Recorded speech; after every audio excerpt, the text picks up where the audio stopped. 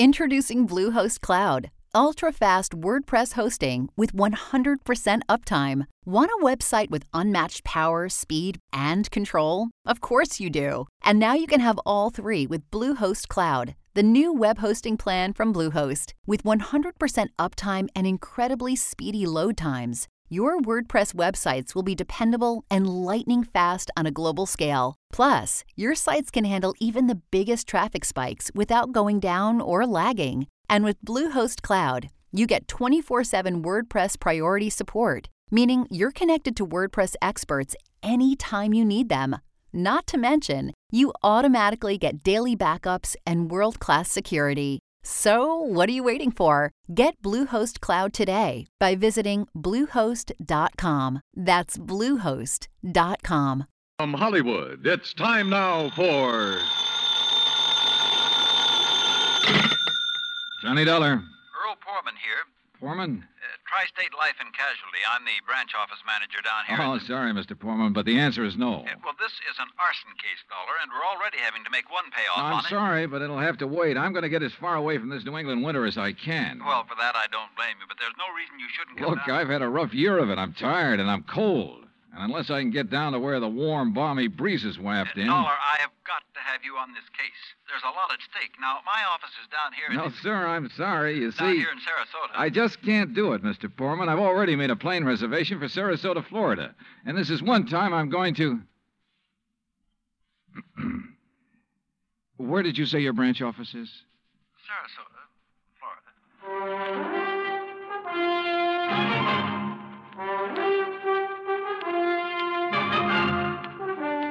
Bob Bailey in the exciting adventures of the man with the action-packed expense account. America's fabulous freelance insurance investigator. Yours truly, Johnny Dollar.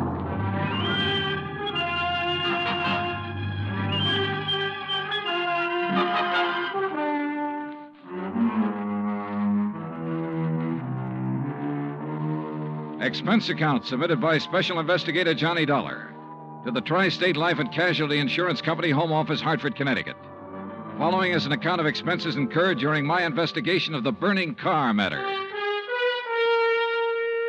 Expense account item 1, which I'd thought I was going to have to absorb myself. $129, transportation and incidentals to Sarasota, Florida. It was nearly 5 p.m. when I got there, so instead of checking into a hotel, I taxied, that's item 2, $1 even, I taxied to Earl Poorman's office in the Conroy building. He turned out to be a tall, lanky, easygoing fellow with clear blue eyes and a ready smile. Sit in an office and talk business this time of day? You're in Florida now, Johnny. Well, I thought from your call this was a pretty urgent matter, Mr. Poorman. It is. Arson, you said. Yeah, probably, but here's no reason we can't go out to my little shack on the quay and be comfortable while we talk about it. Besides, Michael wants you for dinner. Mike? My wife, Gertrude. Oh. Come on, my jalopy's right out at the curb. Come on, Johnny. Poor man was a misnomer for this man because his jalopy turned out to be a spanking new Cadillac, complete with air conditioning and all the fixings. And the shack, anything but. It was on St. Armand's Key across Sarasota Bay from the mainland, a beautiful 2-story concrete and stucco job. The big yard backed on a quiet bayou, and there, tied up at a private dock, was a 24-foot lap strake speedboat, ideal for fishing the Gulf of Mexico. After all, as long as you're down here on expense account. Yeah, but it's charged to your company, remember? Oh. Hey, there she is at the door. Huh? The big, fat, overbearing broad I'm married to. This was another switch. For Earl's wife, standing in the doorway, was the cutest little trick I'd seen in a long time. Petite, pretty, and blonde, and with eyes that you noticed right away because they were almost green. Eyes that suddenly narrowed as she looked at me. And I wondered why. Johnny Dollar, did you say? That's right. Insurance investigator down here to look into those fires. Oh. Any objections? No. Oh, of course not. Just set your bags here in the hall, Johnny. All right, thanks. And wouldn't you like a drink after your long trip? Yeah, and you can get me one, too. Scotch, Johnny? Martin's VVO. Oh, great. Well, soda, please. Sit down, sit down. Thanks. I take it Mike isn't too interested in the insurance business, huh? You know, she used to be a singer, dancer. Oh, well, this is a little different. But now tell me all. Well, actually, I guess we ought to wait until Arnold CARR gets back. CARR? CARR Brothers, Lumber Enterprises. Arnold runs the business, and his brother Edward, well, Ed just shares the profits.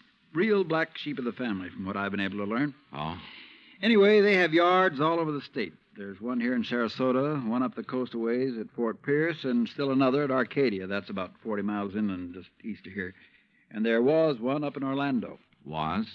Completely destroyed by fire a couple of weeks ago. And a $120,000 claim has been filed. Wow. That's where Arnold CARR is then, in Orlando, trying to clear things up.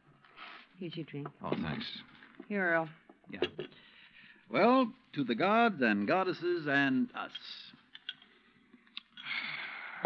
But shouldn't I be up in Orlando then? Arnold's on his way back here now. He lives here. He just went up there to arrange for clearing off and selling the property. You mean he's planning to just pocket the money? If Tri-State pays off, I mean. Looks like it. But I take it you suspect arson. Yes, Earl suspects arson, Johnny, and so does Arnold CARR. At least he says he does, but they have no reason. No? How about the other fires? Or attempted fires? Oh, where? At Arcadia, for one, but they got it out in time. At least that's the way Arnold CARR reported it. The way he Let tells me tell it, Mike.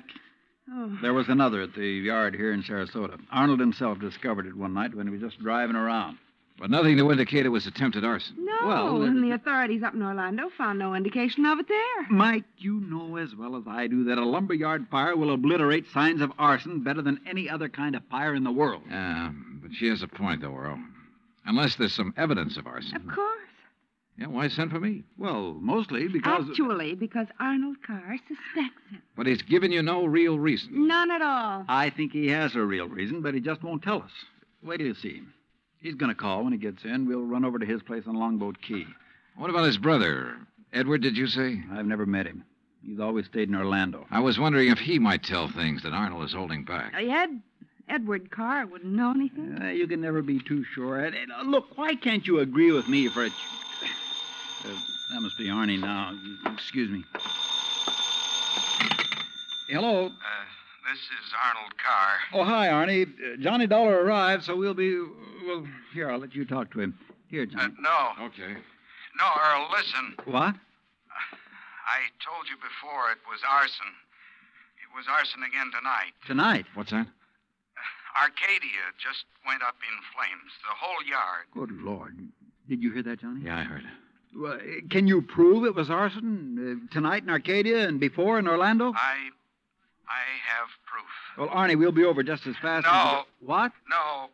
Wait for me there at your home. Well, but look now. You mustn't come here. And I mustn't stay here because I... Now, listen, man. You... Arnie?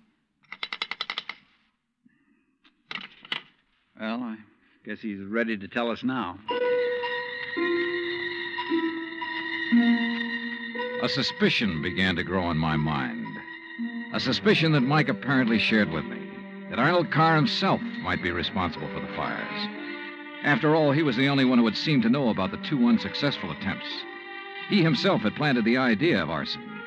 He'd lost no time in filing claim for the Orlando burnout. But Earl said I was wrong. Arnold was too honest a man. Earl had also said we were only 15 minutes from CARR's home. So when half an hour passed, we called him back. Got a busy signal. After the fourth try, the three of us took off in Earl's cab.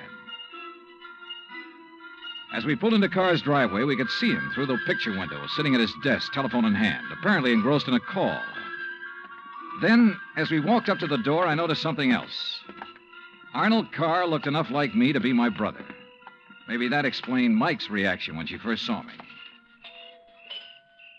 Hey, Arnie. Can't you see? He's on the phone in there. Well, the least he can do is hear his own doorbell. Earl, wait. Good Lord. What's the matter? Through the window. Oh, no. Earl? Stand back. Earl, for heaven's sake, what is it? Couldn't you see from out there? No, what's wrong? Well, Johnny? Right through the forehead, Earl. Looks like a .38. Before I could stop him, Earl took the phone out of the dead man's hand and called headquarters. Mike turned pale and slumped into a chair. And I gave the place a quick rundown, checked doors, windows, etc. A few minutes later, an officious young sergeant named Larkin arrived and took over. 38 caliber straight through the middle of the forehead. Were all three of you here when it happened? Mr. Foreman, Mrs. Foreman, and who are you? The answer to your first question, Sergeant, no, none of us was here. And this is Johnny Dollar, insurance investigator. Hiya. You insurance guys work pretty fast. You related to Mr. CARR? No, why? Look a little like him. Who busted in the front door? The killer? I did. When we drove up, we saw Mr. Carr sitting there at his desk. We rang the doorbell and knocked, but... And when he didn't move, you took things in your own hands and busted in, huh? That's right. You haven't moved anything, have you? No. Except I took the phone out of his hand to call you. Dollar, if you're any kind of investigator, you should have known better than let him touch anything. Now, let's see. The shot must have come from somewhere near this window by the fire. Ah, sure, here we are. Bullet hole right through the pane. Bullet was fired from outside. You're sure, Sergeant? Sure, I'm sure. Look for yourself. You call yourself an investigator? Hey, Cummings, Woolway, check the area around that window beside the chimney out there for footprints. Maybe an empty cartridge case. Now, you folks get out of here so I can call Doc Hanley over and get on with my investigation. And no, Dollar, I don't need any of your help. Well, thank you, Sergeant. Your job is fires, not... Hey, where did Mrs. Foreman go? Out to the car. Why? Who told her she could leave? Who told her she had to sit here looking at a corpse? All right, Dollar, all right. Just be sure the three of you stick around town in case I decide to question you further. Oh, of course, Sergeant. Yeah.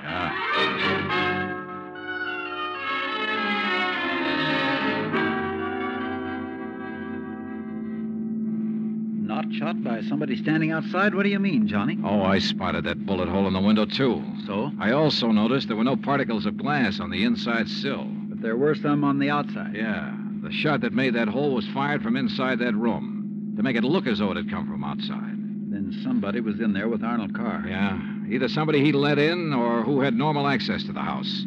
And he had to stop Arnold from talking about the fire in Arcadia. Hey, how much do you know about his brother, Edward?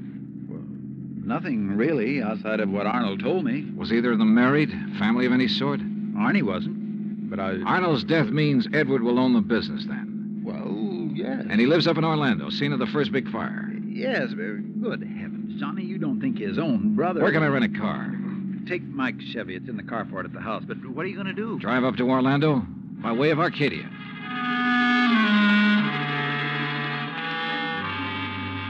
When I got to Arcadia, only a few people were standing around the remains of the fire. One hose company was still working on it, and a couple of police were poking about in the embers. Walking toward it, I almost stumbled over a little old man sitting alone in the darkness beside a palm tree, hunched over, his head in his hands, sobbing. He didn't even look up when I stopped beside him. It's like losing part of my own life, it is. You lost someone in the fire, sir? No, son. Only part of my life. I helped build up that yard. Me and Mr. Arnie. Arnold Carr. All along, he's been worried about it.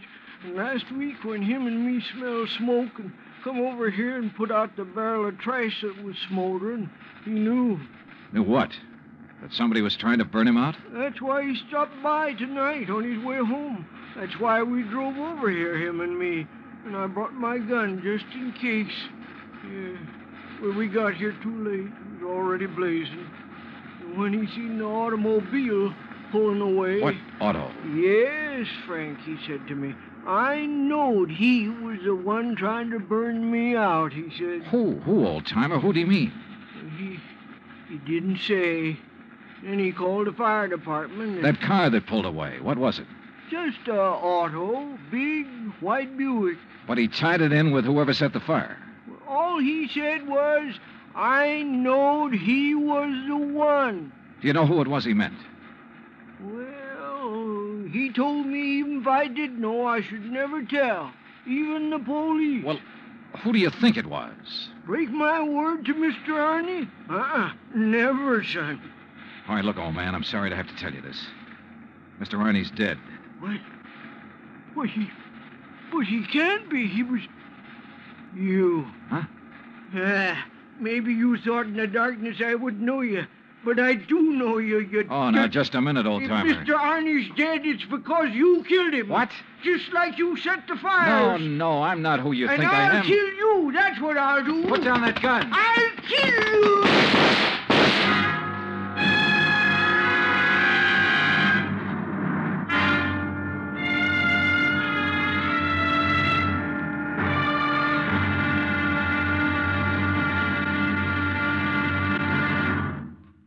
Act Two of yours truly, Johnny Dollar, in just a moment. Back in the old days, the very old days, that is, a girl named Cassandra had a corner on the oracle market. But nowadays, you can do some foretelling yourself. On Jukebox Jury, for example, you can help decide which of Tin Pan Alley's new recordings are destined for the hit brackets and which ones are likely to spiral all the way down to oblivion.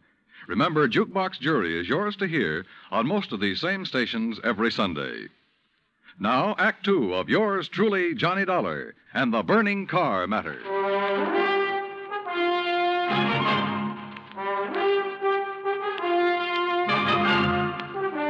Expense account, item 3, $5.15, gas for the borrowed Chevy to keep me going to Orlando. Either the old man's eyesight was bad or he was just a lousy shot. Either way, it was okay by me. I hated to slap him down, but there was no point hanging around Arcadia trying to explain things to the local authorities. So after making sure I hadn't really hurt him, I appropriated his gun and took off fast. He'd thought I was someone else. Even I had noticed a family-type resemblance to myself and Arnold Carr. Sergeant Larkin had asked me if I was related to him. And now the old man at the fire had apparently thought I was the one who... Oh, well, I'm afraid I made the rest of the trip to Orlando in somewhat less than legal time.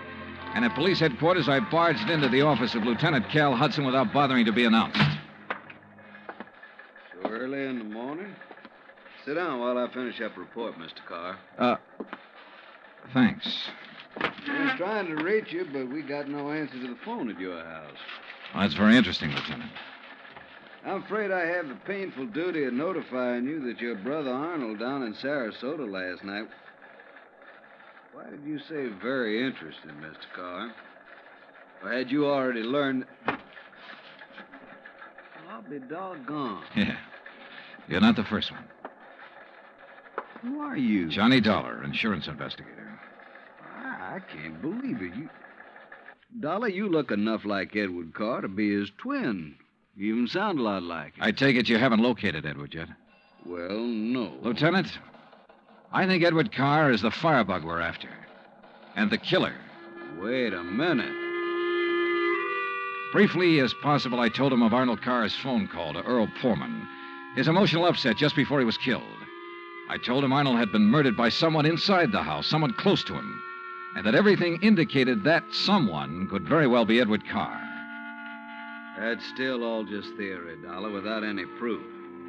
Well, I will admit that Edward is a pretty worthless playboy living off the profits of the lumberyard. In any event, the lieutenant promised to put out an APB on Edward Carr. That was at breakfast for the two of us, item 4, $3.25. Before I left him, he gave me Ed Carr's address, 1726 Allen Place. As I expected, there was no answer to the doorbell at 1726, so I tried visiting up the street. It quickly became clear that Ed Carr wasn't very popular in this otherwise quiet, well-ordered neighborhood. Those big, noisy parties at all hours of the night, cars parked up and down the street, blocking respectable people's driveways. Yes, ma'am. You know, well... once in a while you expect a person to have callers and such. Me, I have the ladies' bridge club every third Wednesday, for instance. Well, that's nice. But these are all ladies, not like some of the trash that man and his friends have, dancing and drinking and carrying on at all hours. Yes, you mentioned cars, Mrs. You Harper. know, people like Mrs. Hereford Robbins. She's awfully nice. And Janet Osterworthy. Now, she's a widow. Well... And, you know, she could have her pick of anybody she liked. But does she ever look at another man? No, sir. And then there's Mrs. Harper. Yes? You mentioned cars. Do you know what kind Mr. Carr drove? Why, yes. It was a big white one. And the make? Well, no. My husband, when he was alive, always drove a Maxwell, and I guess that's the only kind I ever got to know by name. But Mr. Carr's is white. Only I guess that isn't much help to you, is it? All the white cars here in Florida, I mean. Look. Now, even that blonde hussy who's around him all the time drives a white car. Oh, I really shouldn't use a word like that, though, should I? But it fits. Wait a minute. What blonde, Mrs. Harper? Mr. Dollar, I don't pay any attention to people like that. Why, you'd think she owned that house of his. The way she keeps popping in and out all hours as if she belonged there. Mrs. Harper. And drives all the way up from Sarasota, too. Do you know who she is? I do not. I refuse to pay any attention to people like...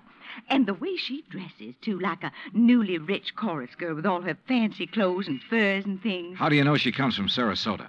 By the license on her car, of course. Every city has its own number. You know that very well. And hers is 12WW something. And you don't know her name? Of course not. Flaunting all those expensive furs as though she bought and paid for them herself. And if there's anything I hate to see, it's a little shrimp loaded down with furs. Now, a tall person I like see. me and Well, her thanks. eyes... If there's anyone I don't trust, it's a person with green eyes. Why, Thank you, Mrs. Harper. Her description of CARR's girlfriend stopped me in my tracks. That description could fit Mike Poorman to the letter. Petite, blonde, green eyes, and she came from Sarasota. And then I remembered Mike's reaction when she first saw me.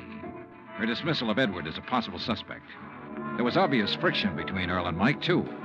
I figured it was just normal in a couple who'd been married for a while. But now... Item 5, $1.30 phone call from the nearest booth I could find to Earl Poorman at his office in Sarasota. No, she isn't, Johnny. Why? Well, do you know where Mike is? When I woke up this morning, I could hear her talking to her girlfriend, Betty, on the phone downstairs. Betty? Betty lives here in Sarasota. They used to be on the stage together, sister act, you know. Yeah, well, Well, then when I went down for breakfast, she was gone. Took my car, too. I had to come here to the office in a taxi. Yeah, well, okay, Earl. Thanks a lot. Hey, now, wait a minute. How are you doing? You found out anything I ought to know about this arson and murder business? No, Earl. Nothing that you need to worry about. Liar. I sat down at a corner drugstore. That's item 5, 80 cents, over a sandwich and a Coke to try to think things out. But I'm afraid I didn't like anything that I thought. Finally, I drove over to Allen Place again. I parked a couple of blocks away and walked to 1726. I rang the front doorbell, knocked a couple of times. Then I slipped around to the back door, finagled a lock on it with a little celluloid pocket calendar, finally got it open. I left it open for the sake of a quick exit if such became necessary. But I guess that was a mistake. For a couple of minutes later, as I rounded a corner from the den into the living room, I felt the barrel of a gun poked into my back. Out of town, huh? Now, wait a minute. Don't move, Eddie boy.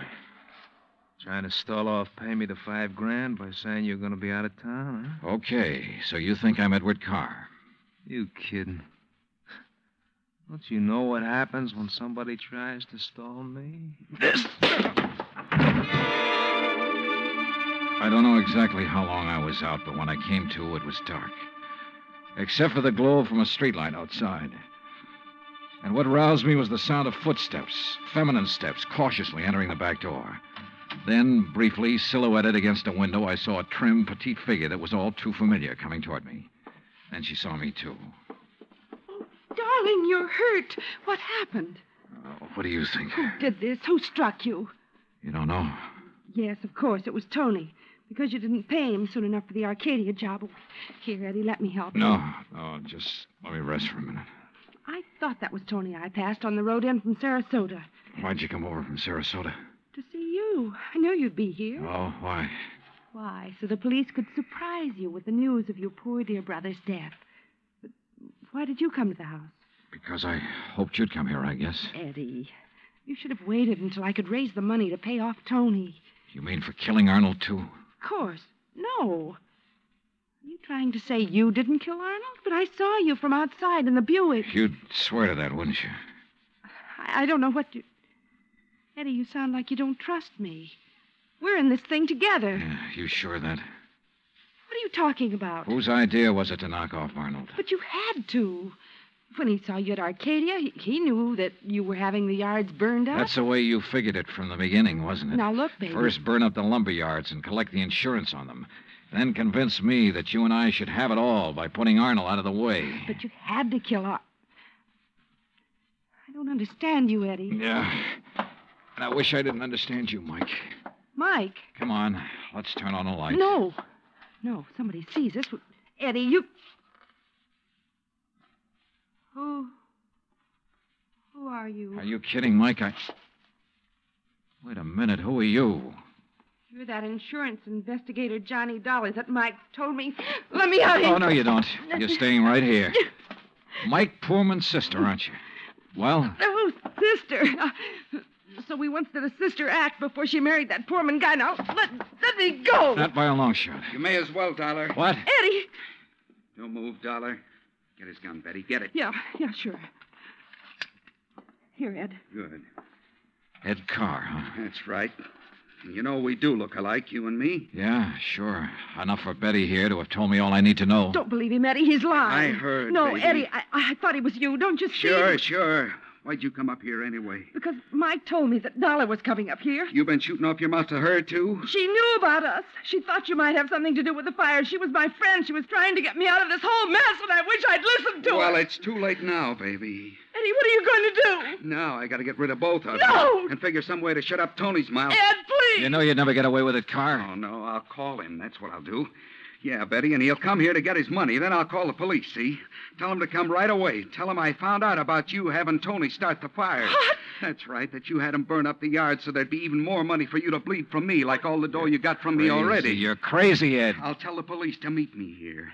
And when they come in, it'll just be in time to see me kill Tony in self-defense. After getting here too late to save you, I'll tell them. You're out of your mind. They'll check that gun of yours so fast. And that'll prove it. Because the only shot out of my gun will be the one that gets Tony. This gun of yours is the one that's going to knock you two off. And they'll think it's Tony's. Oh, Eddie, please, you're drunk or you're crazy. Crazy to save my own life, to keep you and Tony and Dollar from putting a noose around my neck? If you think that harebrained scheme of yours will ever work, you're off your rocker. It's gotta rocker. work, because it's my only chance, so it's gonna work now.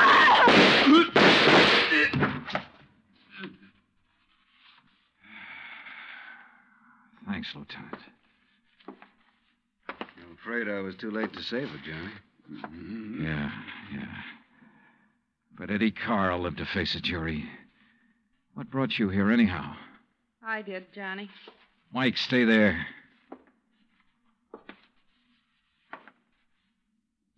Stay right here, Mike. I know. I don't want to see it.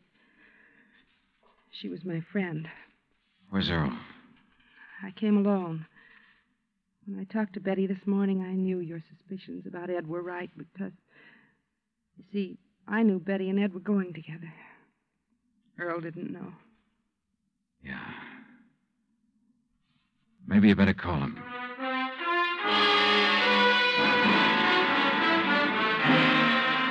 Expense account item 6, $9.80, gas and incidentals for the drive for the two of us back to Sarasota.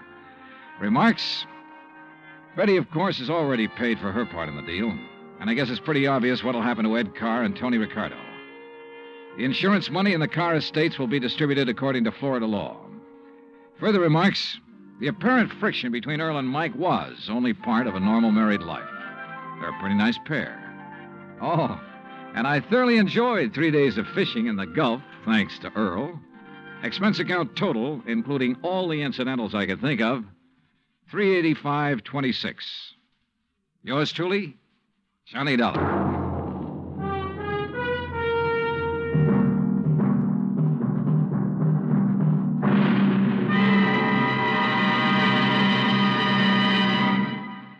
Our star will return in just a moment. You don't have to be an efficiency expert to figure out that it's easier to lend your support to several worthwhile fundraising campaigns all at once than it would be helping one campaign at a time. That kind of efficiency is yours to enjoy through the United Community Campaigns. CBS Radio hopes that when the United Community Campaigns are underway in your town, that you'll remember how much good you can accomplish with one gesture of support. Now, here is our star to tell you about next week's story. Next week, a case with a real twist. One that I think will just about tear your heart out. Join us, won't you? Yours truly, Johnny Dollar.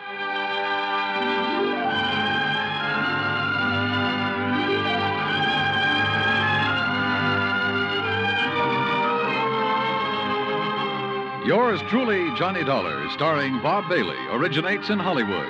It is produced and directed by Jack Johnstone, who also wrote tonight's story. Heard in our cast were Virginia Gregg, Harley Bear, Victor Perrin, Bob Bruce, Harry Bartell, Vivi Janis, Tony Barrett, and Junius Matthews. Musical supervision is by Amerigo Marino. Be sure to join us next week, same time and station, for another exciting story of yours truly, Johnny Dollar. Dan Cubberly speaking.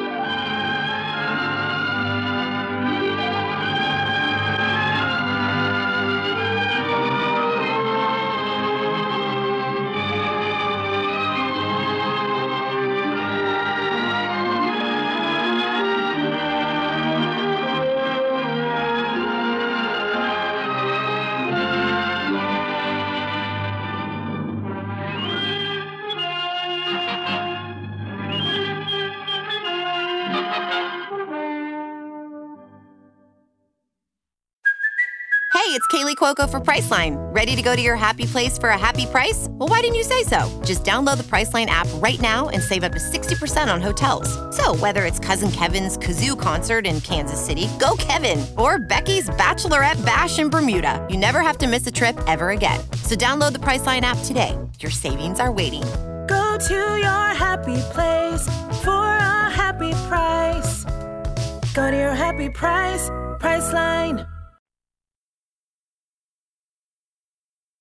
From Hollywood, it's time now for Johnny Dollar. My name is Hardy, Mr. Dollar. Yes? I'm returning the call you made to Mr. Ellis Rasmussen. If you will state your business, I shall be glad to transmit it to him. You tell Mr. Rasmussen I'm an insurance investigator from Hartford, and the matter involves a member of his own family. Oh, young Mr. Rasmussen? Yes. Could you hold on a moment, sir? I could. Mr. Rasmussen will send a car for you at 6 o'clock. Look, I can take a cab. Oh, well.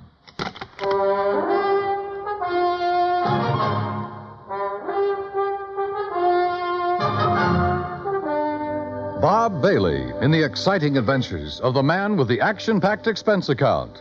America's fabulous freelance insurance investigator. Yours truly, Johnny Dollar.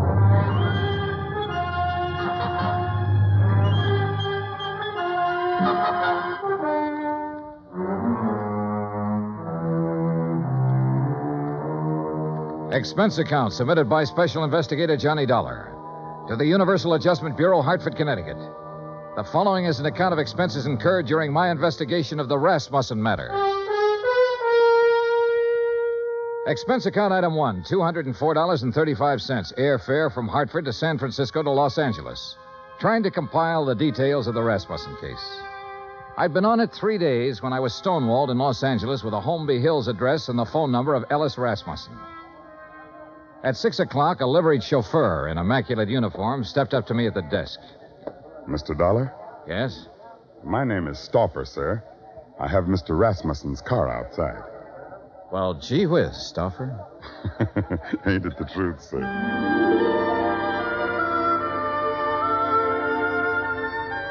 A few minutes later, when we turned into the lush green Holmby Hills section, I had a suspicion I was about to deal with a bona fide millionaire. When we parked in front of the big two-story colonial home and a man with graying hair and swallowtail coat stepped out of the door, well, I knew I was going to meet the real article. I'm Hardy, sir. Hello, Hardy. Mr. Rasmussen is waiting for you. This way, please. We stopped in front of a huge paneled door. Hardy tapped on it once, then pulled on the knob. As we entered, a tall man with a shock of pure white hair rose from his chair and turned toward us. This is Mr. Dollar, Mr. Rasmussen. I want about 4 fingers of sour mash. What do you want? Oh, you took the words right out of my mouth, Mr. Rasmussen. Very good, sir. He's a pretty nice fellow. We're all pretty nice fellows around here, Mr. Dollar. Sit down. Thanks. Could you hand me that lighter? Oh, sure. Here. Thank you.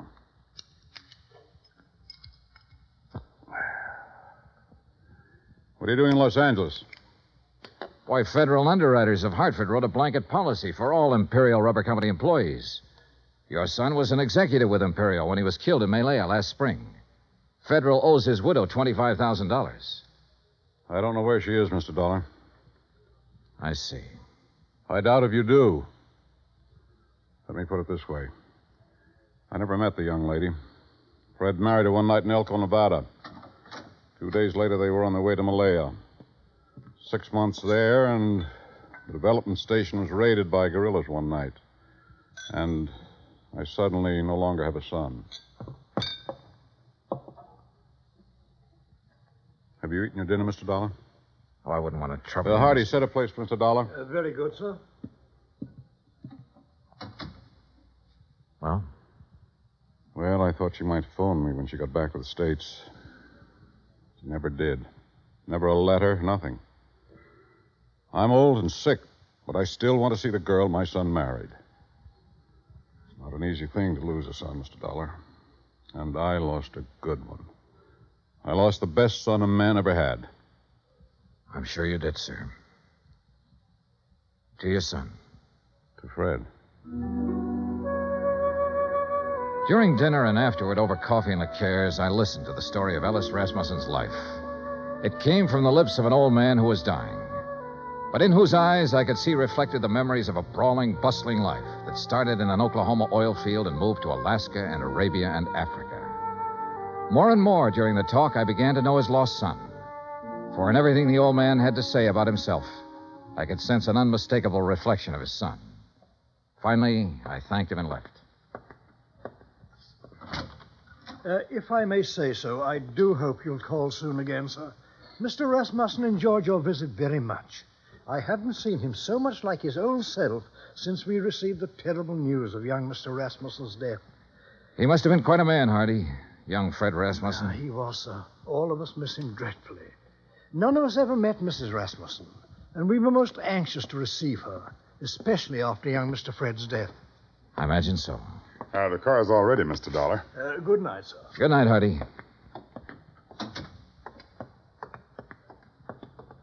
Fine night, Mr. Dollar. Yeah. Stomper. Yes, sir? I didn't want to press the point with Mr. Rasmussen, but now maybe you can straighten me out.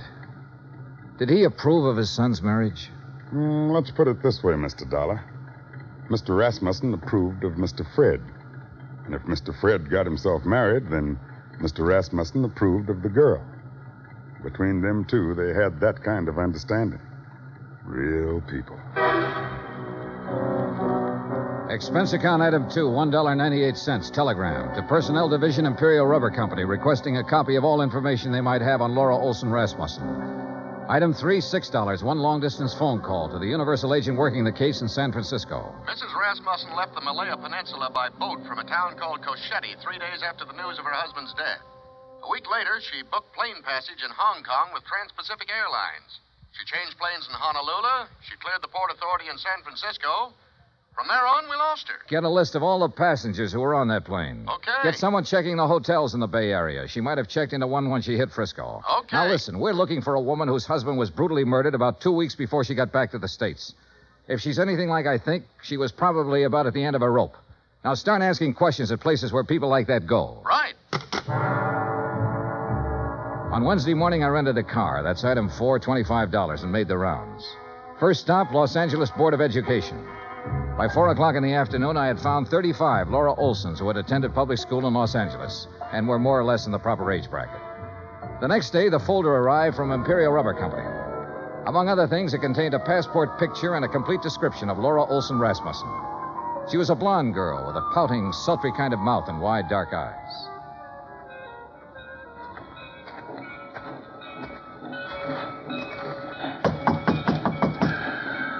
You down there. Yes? What do you want? I'm looking for Mrs. Frances Olson. Are you Mrs. Olson? I don't want to buy nothing. Do you have a daughter named Laura Olson? Are you a policeman? No, I'm an insurance investigator. I'm trying to locate Laura Olson Rasmussen. Well, how'd you get this address? What's that? A picture of her. Let's see. That's my Laura. What about her? I've been trying to locate her for some time. Is she here? No, she ain't here. She ain't been here for 5 years. Do you have any idea where I can find her? Friends, maybe? Other relatives? You say her name's Rasmussen now? Yes, she married a man named Fred Rasmussen. Married? Well, ain't that just something? You didn't know your daughter had been married, Mrs. Olson? How would I know? How would I know anything about her?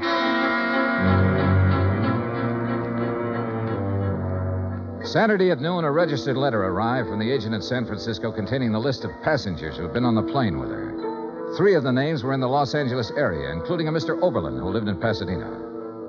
Well, sure I remember her. Real pretty. We sat together all the way from Honolulu. What's up? We're trying to locate her, Mr. Oberlin. Did she happen to mention her plans when she returned to the States? Plans? You know, what hotel she might be staying at in San Francisco? Or if she was going on to another city? No, not her. You say that very emphatically. Yeah, I guess I do. You didn't have to show me a picture. You know, a guy always prays he'll meet someone like her on a plane, you know what I mean? Yeah, live it up. Yesterday's gone, she said tomorrow ain't here, and the only thing we got is today. Yeah, we had a swell time. You're sure about this? We were pretty chummy, pal, if you want the truth of it. Mr. Oberlin, did she mention anything about being in Malaya before she boarded that plane? Uh-uh. Then she didn't tell you that her husband had been killed a week before. Killed?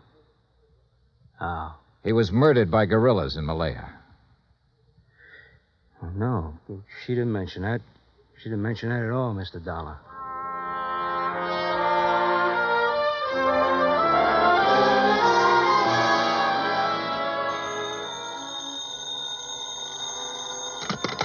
Johnny Dollar. This is Hardy, Mr. Dollar. How are you, Hardy? How's Mr. Rasmussen? He's not so well, sir. That's why I called. Could you possibly find time to visit him? Tonight? May I send a car right away? Is it serious? He's dying, sir.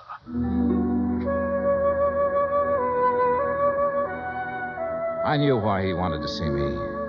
Have you located my daughter-in-law yet? No, I haven't located her, Mr. Rasmussen. But I know something about her.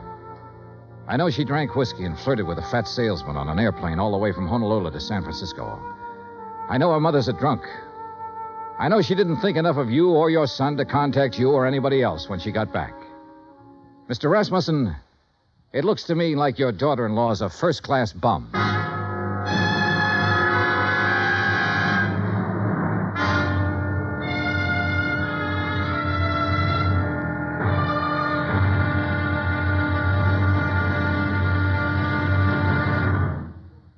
Act Two of yours truly, Johnny Dollar, in just a moment.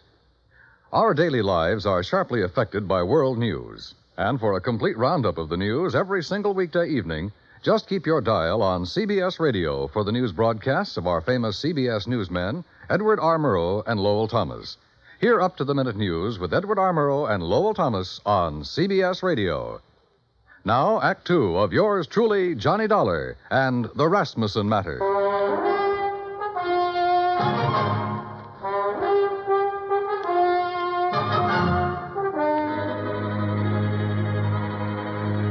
There was a black coupe with MD on the license parked in the driveway of the Rasmussen house when we pulled up. In the bedroom, a silvery-haired man in a black suit was sitting beside the bed that held Ellis Rasmussen. He was introduced as Dr. Butler. Then I shook the hand of Mr. Rasmussen. Someone suggested that Dr. Butler might like to use the library for his calls. And I was alone with the old man. If you want some whiskey, I keep it in the sideboard over there. Not now, thanks. I wish I had some news for you, Mr. Rasmussen. We're finding out things, but we haven't found her yet. What things? Oh, things. Nothing important. Dollar, if I judge you right, you know your business. And if you haven't found my daughter-in-law by now, you've certainly found out what kind of person she is. So tell me. I haven't met her. I don't know. You're being evasive. I don't work for you, Mr. Rasmussen. I'm an insurance investigator trying to locate a woman and pay off a claim. If I don't find her, the case will just have to sit, unless you or someone else concerned makes a report to missing persons. Then the cops can take over, and maybe they should right now. My son was a fine man. I can look back on all the years I had with him and be proud of every year and every day. He married a girl named Laura Olson. I don't know where she came from or who she was, but I know my son wouldn't have married her unless he loved her, unless she loved him in return and was worthy of his love. You know a lot, Mr. Rasmussen. Perhaps I should go to the police. No, don't do that. We'll find her, Mr. Rasmussen.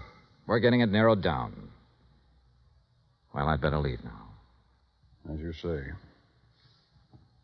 Mr. Dollar. Yes, sir. I want to see her. Yes, sir. I'm sorry I talked to you the way I did.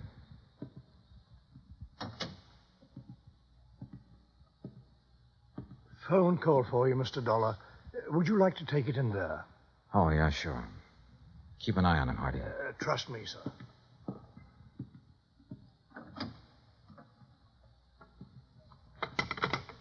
Johnny Dollar. This is Officer Daly, Los Angeles Police. Oh, yeah. You the insurance guy looking for a Laura Olson Rasmussen? Yeah, have you got anything? We got her. Huh? She's here with the rest of the girls in the drunk tank.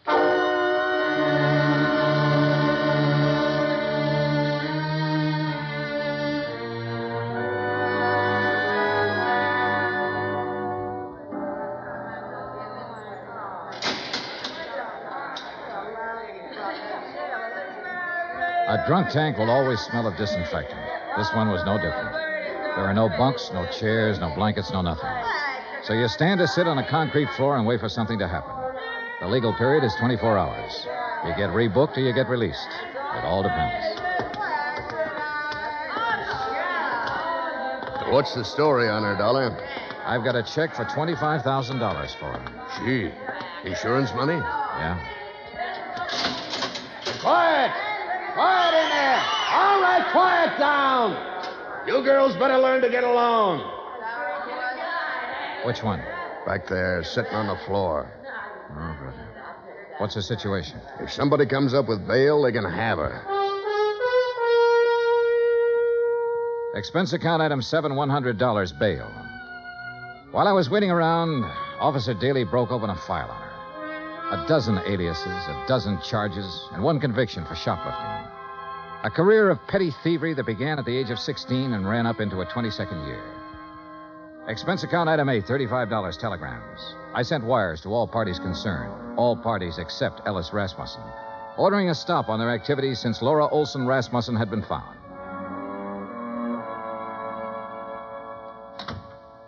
Over there. Who are you? My name's Johnny Dollar. Thanks for getting me out. Why? I did it for a friend. Friend. I didn't know I had any.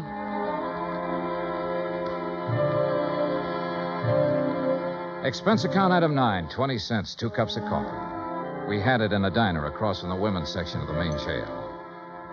I looked at Laura Olson Rasmussen while she drank the coffee. Looked at the blonde hair and the wide eyes and the pouting mouth. Looked at the woman who had once been the wife of Fred Rasmussen. What's the catch, mister? No catch. You put up $100 for me. I don't know you from a load of coal. No, you don't. Where do you live? I've been staying at the Piedmont Hotel. You know where it is? No. Oh, not many people do. Especially people with clean shirts. What have you been doing since you got back from Malaya? I've been getting along. You got something to do with Fred? You know about Malaya. I know about a lot of things. I've been looking for you for a month. So what? Why didn't you contact your father-in-law when you got back? Why should I? What would he care about me? He never met me. What do I mean to him? Right now, since he no longer has a son, you mean everything to him. You're kidding me, mister. I wish I was kidding you. I wish to heaven I was kidding you. Well, what now? Oh. I want you to come over to my hotel with me. Oh, now look. To sign some papers. I have a check for $25,000 for you. What was that? Your husband was insured. You're his beneficiary. All you have to do is fill out an application. I'll give you the check. I don't believe it. It's true. Come on. Expense account item 10, $2, cab fare to my hotel. I took her upstairs with me, stood over her while she filled out the necessary papers. Outside of that, we didn't say a word. Johnny Dollar. This is Stauffer, Mr. Dollar. Hardy asked me to phone you to see if there's any word. Oh, yes. Well, what'll I tell him, Mr. Dollar? Tell him no luck yet, Stauffer. How's the old man? About the same, sir. Counting on you, I think. I'll talk to you later. Yes, sir. Here you are. Okay. Thanks. Here's your check. Anything else? Nope. That's it. Okay. See you around sometime. Sure. Fred told me about a man named Stauffer who worked for his old man for years. Was that him on the phone just now? Yeah. Yeah. I didn't know what I was going to say to the old man, but I did know I was hoping that if Rasmussen had to die, That he'd die before anybody told him the kind of daughter-in-law I'd turned up. I didn't want to be in on that. Expense account item 11, $83, hotel bill. I checked out at 5:30, picked up my airline tickets at the desk. That's item 12, then sat around the lobby for 5 minutes. Item 13, 2 drinks for myself. Mr. Dollar, Yeah? Oh. I read in the paper that Alice Rasmussen is dying. Is that true?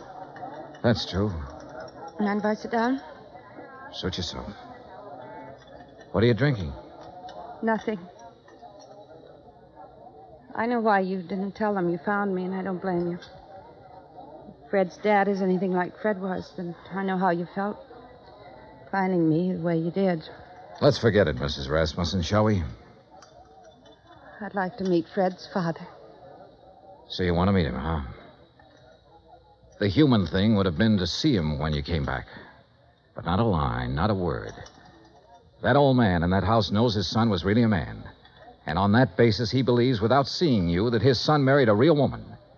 He had love and sympathy and help and devotion and all the things you don't seem to have any use for waiting for you in that house. Oh, never mind. I loved Fred. Loved him from the first minute I saw him. You know what I was doing when I saw him? I was serving cocktails in a place like this. He didn't ask me what kind of a family I came from, whether I was good or bad. He just put one of those big arms around me one night and said, "You're mine."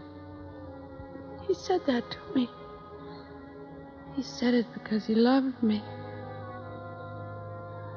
No one ever loved me. No one. But he did.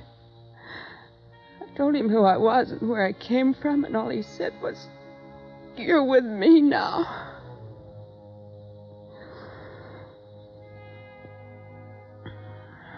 We went to Malaya together, and I never knew in all of my life what I knew then. How it was to be wanted by someone who was decent, kind. And then he was killed. He told me one afternoon when I was in Cochetti. I took a boat, and then I took a plane back here. Go on. I want to see Fred's father. I took a car to the house, and I saw what kind of a house and what kind of people his family were. I didn't go in. Couldn't you see me, cheap, rotten, dirty little me? Couldn't you see me walking in there and saying, "I'm me"? Couldn't you see that mother of mine moving in? What would that have done to the old man? It would have crushed out his whole memory of Fred. But don't think, Mr. Dollar, I haven't got my memory, too. I didn't drink that away. I was loved by a man. And I loved him back. I've still got that. I'm going out there pretty soon. Would you like to meet him? Do you think I can? I think so. I think so very much. Oh, Mr. Dollar, I've been waiting in the lobby. I thought you might be here. How do you do, miss? Stuffer, I'd like you to meet Mrs. Rasmussen. Well, my. I'm mighty pleased to meet you. The boss will be mighty happy. She dried her eyes in the car. I didn't say much. She didn't say much. But in the half hour it took to get out to Holmby Hills, something happened to her again. The something that must have happened when the big arm went around her shoulders the first time. Good evening. Mrs. Rasmussen, Hardy. How do you do, Mrs. Rasmussen? We're very happy to see you. Thank you, Hardy. Fred spoke of you often. That was kind of Fred. This way, please.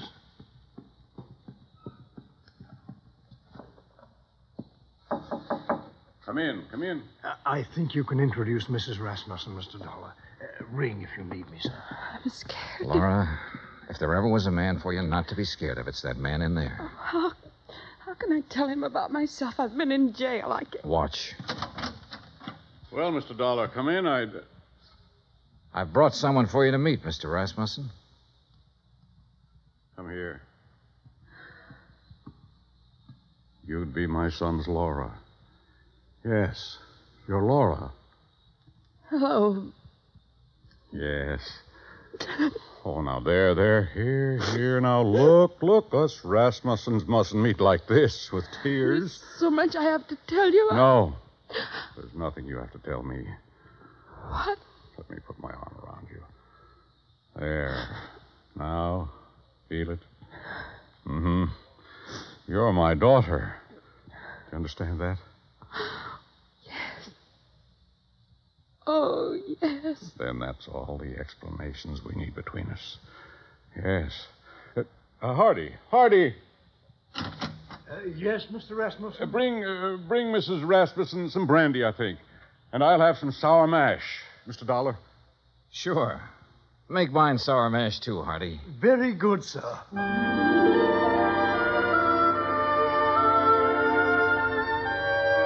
Expense account item 14, $40. Miscellaneous. Item 15, $35, stenographic.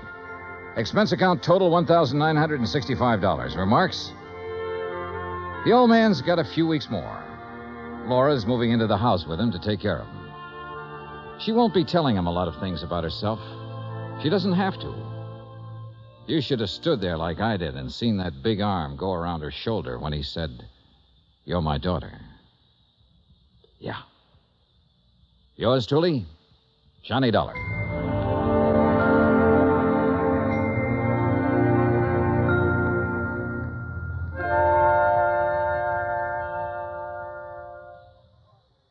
Our star will return in just a moment.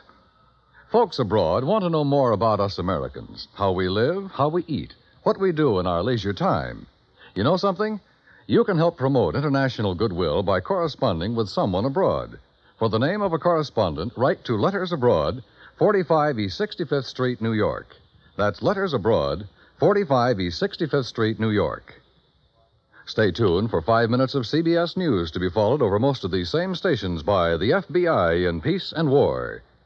Now here's our star to tell you about next week's story. Next week, one cute, tiny little mouse, that's right, mouse, almost scares a big insurance company out of business. Join us, won't you? Yours truly, Johnny Dollar.